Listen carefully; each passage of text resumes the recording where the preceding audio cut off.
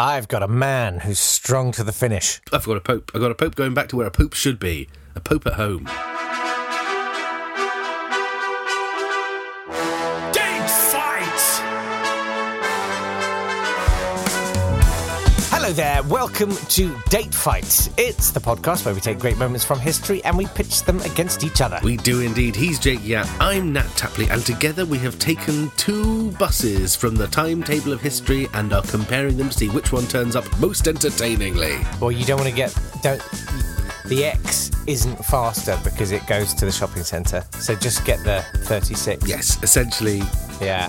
Jake goes around the housing estate, but I go direct to the station, so... Let's do this. Round one! Round one! Right, I'm going to take you back to the 17th of January, 1377, when Pope Gregory reached Rome. Yeah, so who cares, popes mate? live Move in on. Rome. That's where popes are. Yeah. Pope, Rome, that's where popes go. Except for the fact that the popes hadn't been to Rome for the previous 74 years. Because in 1303, Pope Boniface VIII kept telling kings what to do. He wrote a papal bull saying, "It's necessary to salvation that every human creature be subject to the Roman pontiff." Mm-hmm. And kings obviously didn't like that very much, particularly not Philip IV of France. He hated that. In fact, he hated it so much that he wrote a letter back to the Pope saying, "Your venerable conceitedness may know that we are nobody's vassal in temporal That's proper matters." Mic drop. He said it in French, that, yeah. "Your venerable conceitedness." Wow. Yeah. "May know we are nobody's vassal in temporal matters." Boom.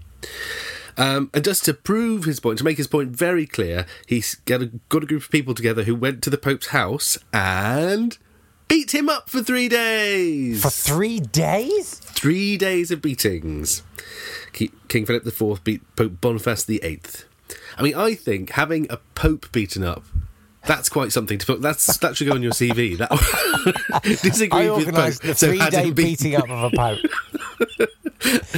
Yeah, I mean, I'd listen to that person. I think they've got something to say.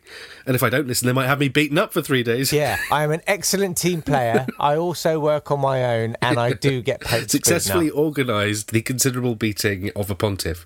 Yeah. I'll tell you what, his jaw wasn't infallible, was it? After that, they went to have a conclave to have a new pope, and he went, "No, I don't think you can sit in Rome and decide who the new pope is. From now on, popes live in France. And do any of you potential popes want to disagree with me? Because look at your previous pope who got beaten up for 3 days. Oh, I forgot to say, after the 3 days, he died." Oh. Well, it was about a month later, but he was still recovering. I mean, it was pretty directly connected to the 3 day beating he'd suffered. Jeepers. A month later, Boniface VIII died, and then Philip IV said, "Okay, anyone else want to be pope? Because if you do, Yeah. there are new rules. You live with me now, and I tell you what to do." So the popes lived in Avignon for 74 years, until Pope Gregory decided to sneak off back to Rome. At which point, new popes popped up in Avignon saying, no, the ones who've run off back to Rome aren't the real popes now, we're the real popes. Of course. And we call them the anti-popes. So this was the beginning of the Western Schism on the 17th of January, 1377. I've always sort of thought of myself as the anti-pope, really. Well, do you live in Avignon? Well, I've thought about it. Let's go to Avignon. Should we go to Avignon? Yeah. Yeah, let's go there. Are we going to live there? Oh, King Philip, the person who became Pope after Boniface VIII was just a friend of Philip IV's called Bertrand de Gaulle. Do you want to go? Do you want to go? And Philip IV said to him, now, you should probably have a trial for that Pope who accidentally died himself to death after being beaten. Yeah. Because I hear he was very heretical and a sodomite. So they had a trial for him after his death. Oh, right. Yeah. That's a lovely final touch of degradation, isn't it? I mean, Philip IV was keen on that because I think we talked about him before. He was the one who organised getting rid of the Templars by accusing them of being heretics and sodomites. That was his key move. Yeah. If he didn't like you, you were very much a heretic and sodomite in Philip IV's eyes. Okay, well, I'm going to take you back to the 17th of January. Let's do the non-jolly one. Ooh. 1977, 600 years on from yours. What happened then? Well, after 10 years of no capital punishment in the United States, Oh, yes. Yeah. they decide to go back and have some. That's right. Because, retro's cool. It's kind of like the 90s now. Everyone's We into- tried not killing everyone. Yeah, but we discovered we got a certain something out of it. It didn't really. The guy who got killed was Gary Gilmore. Yes, we had him in the Death Days. Oh, there you go. Last month or the month before. Yeah. Gary Gilmore, yes. Well, he was... Double murderer Gary Gilmore. Yes, and he was executed by firing squad, which feels very old school. Like, they didn't just go back to, well, we're going to kill people, but, like, we're going to do it old school.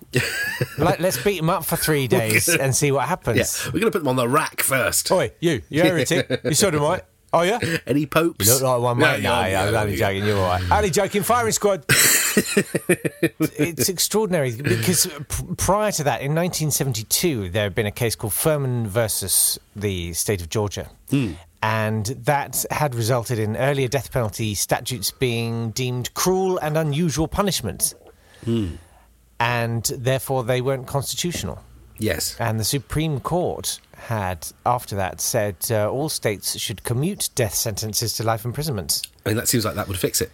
But it seems that Utah were like, nah, come on. I've got a non-cruel and non-unusual. I mean, in some ways, cruel and unusual is a definition of any killing of any person. Yes, I mean, cruel, certainly, it's going to tick the cruel box. I mean, it's not necessarily that unusual, depending on where you are and what's going on around you. Although I'd say if you... It was unusual in 1977. It was definitely unusual. They hadn't done it for 10 years. Yeah. Yeah, they hadn't done it for 10. It became more unusual the longer they didn't do it. Yeah. Well, the thing was that after that, Utah had to come up with new ways to do it in an unusual way. So the worst was...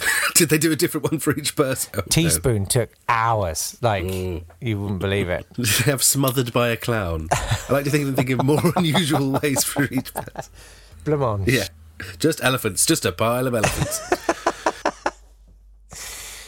Hens. Right, let's have some birthdays.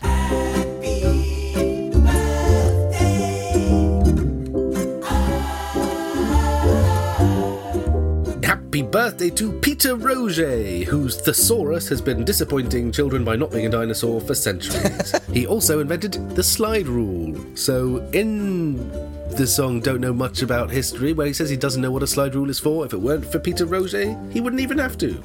Happy birthday, Peter Roget. Also, happy birthday to Daniel Williams, who performed the first open heart surgery. He was born today in Hollidaysburg, Pennsylvania. Hollidaysburg sounds fun, doesn't it? Yeah, let's go to Hollidaysburg. It's probably awful. Let's not. It sounds like a euphemism. I think if something's good, they don't have to call it Hollidaysburg. Calling Disneyland the most wonderful place on earth is only called that to disguise the fact that actually you can see that it's not really that nice in places. Whereas if they called it Hollidaysburg, I mean, it was named after... traditionally places have been... I don't need to take a holiday. I feel like I'm on holiday every day in I mean, places are called things like, Dead Man's Gulch or Shallow Creek. Like, it's named after a thing. Hollidaysburg? Yeah. Or maybe it was a trap. Yeah, I think it is. Come to Hollidaysburg. It seems too perfect to be true. Nothing could go wrong in Hollidaysburg. Every day's a holiday in Hollidaysburg. Shing! Also, happy birthday to Samantha Mumba, Irish dancer and actress, who... You're doing these ones for me. You must have a story That's about Samantha very Mumba. Sweet of you. She seems very much in your era. Yeah, I wasn't big on her. Steps, all the way. Well, none of them were born today, unfortunately, so no birthdays to Steps. Okay, but let me know when they are, won't you? Yeah. You'll let me know, Ian H. right? Watkins on the phone, Okay. ready to dial in and tell you all about his birthday. Happy Death Day to Rudyard Kipling, the snake describer and empire enthusiast, who wrote the Just So stories and the Jungle Book.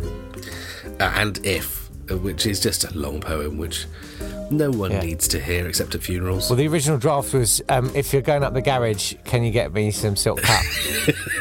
That's the best verse. Yeah. If you could get some pot noodles as well. If you could get some toilet then paper. my son, you'll be a man. Yeah.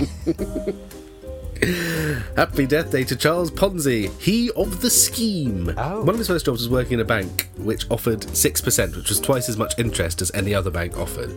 And when he was working there, he noticed that the way the bank worked was that the manager just took all the deposits and was paying the interest with the new deposits and then embezzling the rest and running off. And he ran off and disappeared completely. So that was his first experience of work in America when he immigrated. He went to prison later on where he met Charles Moore, who was a Wall Street banker who was there, who showed him how to fake having fits by eating the soap every morning so you could look like you were frothing at the mouth. Oh my God. When he left prison, he became a nurse in a mining camp.